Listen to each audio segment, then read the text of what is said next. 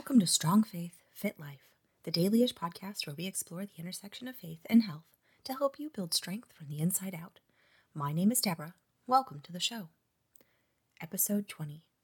Strength. It's underrated. There's nothing more iconic than the Rosie the Riveter poster from World War II. With her spotted kerchief wrapped around her hair, her denim overalls showing she was a factory worker, and her lifted biceps showing that women could do it. They were strong enough to work in the factories. They were strong. They were strong enough to pick up where the men left off. World War II is not the first time where women are called into strong positions. We can see women's physical strength showcased all throughout history. We know the Vikings had their shield maidens, and those women fought alongside their fighting male counterparts. We know about the Amazon women, also known as the Scythians, who fought on the steppes of Europe. They are also the basis of so many legends. Looking at you, Wonder Woman. And if you want to harken all the way back to ancient Sparta, women were expected to work out alongside the men. With your shield or on it, the women would cry as men marched off into battle, leaving the women behind to tend hearth and home. And while, let's be honest, that's not historically accurate, gotta love Plutarch's liberties taken with the time long past, there is much to actually learn. The history of Spartan women actually fascinates me. It's so counter to many of the other civilizations that have cropped up around the world. Ancient Spartan women were expected to be just as strong as their men in the society.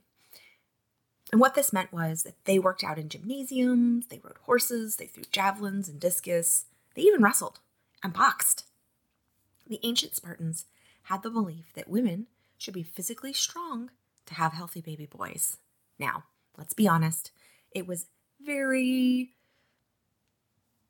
procreation-centric, let's call it that. Of course, they've got like a fighting culture in Sparta, so the only way to perpetuate fighting culture is to create more fighters. But you know what? There's always something that we can learn. As a military spouse of 20 years, I found myself sending my husband, into difficult situations. Also spending a lot of time alone. We would pack his bags, we would circle around as a family and spend time together. We would write and update our wills. Most military families I know have spent the better half of the early 21st century talking about death and preparing for what if. We have family care plans in case one spouse deployed and the other one ended up in a car accident. We have funeral plans detailed, arranged, and fully thought out. We have packets of paper sitting in drawers or safes, outlining what we will do in case of death when we have kids. These conversations are tough, but I will venture to say that most of us don't find these conversations nearly as tough as being the one left behind while our spouses go to war. I wonder how those ancient Spartan women felt when their husbands went off, if they experienced the same feelings that many of us do, being left behind. We all know that experience is a good teacher. But how do we go about gaining the intestinal fortitude to do hard things in life without having to wait for a terrible event to come along and be the mother of all teachers? For many of us, that begins with doing hard things just for our bodies. That's our fitness journeys. Most of us have this idea that we would like to exercise. It sounds good to exercise. And I won't tell you where to start today, but I will tell you that when you're working out, you're working so much more than just your body. If you're ready to take control of your health and align it with your faith, then head over to Facebook and join the community group at Strong Faith Fit Life. That's Strong Faith Fit Life. Okay, back to the show. You're working your mind. You're working your spirit. You're working your body because you can't ignore that part. And just like those ancient Spartan women, you grow yourself through the challenges in the gym. Picking up heavy weights, placing them down. Picking up heavy weights, placing them down. That's where we start. That's where all of us starts. But the reality is, that's not where we end. We end when we challenge ourselves to grow into something, to try something, to do something different. And as we approach life, and we begin to do different and hard things, we realize that what we learned in the gym was so much more than just going to the gym to exercise. We learn to challenge our bodies. We learn to challenge our perceptions. We learn to challenge even just our own safety net. We're in a place where we feel safe. Well, you know what? We're going to challenge and we're going to push ourselves beyond what we think we're capable of because there are other people there around us to catch us. The gym is so much more than literally showing up for a class and physically working out. So much more than that. In the absence of challenging events, such as something tragic, like a car accident, loss of a loved one, or any of those things, we can actually challenge our perceptions and our capabilities in the gym to better prepare us for when something difficult comes along. Strength is a learned skill. When you ever, probably like me, and you've watched people go through difficult times and you're like, I don't know how they weathered that so well.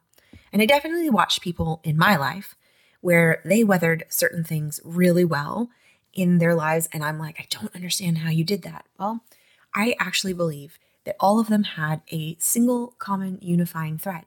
They were people that pushed their capabilities. They challenged themselves to races. They challenged themselves to triathlons, I can't say that word. They I can't say anything now. They challenged themselves to lift heavy weights, and they did all of the things that you and I would kind of look at and be like, oh man, I really don't want to do that. They spent a lot of time really placing themselves into difficult situations to grow themselves. Strength is one of those things. It's underrated because when we need it, we have to find it. And we only have so much to give. But there are many of us who spend time doing things in the gym, growing our bodies, working ourselves so that we can actually rise to the occasion so much more. And I see this, I'm pretty sure those women in Sparta, they did really well when their spouses left for war because you know what? They were prepared for it mentally, physically, and spiritually. And I believe that we also see the same when we look through history. We can see that the challenges and the people that rose to the occasion, they had challenged themselves mentally, spiritually, and physically before they got to the big challenging event. That's not always the case. But I do think it's a unifying theme. Strength is underrated because, like I said, we don't need it until we need it. Because nobody needs big giant muscles until you need to lift a car off of a small person. Or until all of a sudden you're in a challenging situation and you need to show up and you're shocked that you can. Don't let the idea of strength being underrated stop you from pushing yourself because you never know when you might need it. Hey, if you enjoyed the show, don't forget to follow the show so you can get notified when I drop a new episode. You can also join me in the Facebook group, Strong Faith, Fit Life. Hope to see you there. Until next time, bye.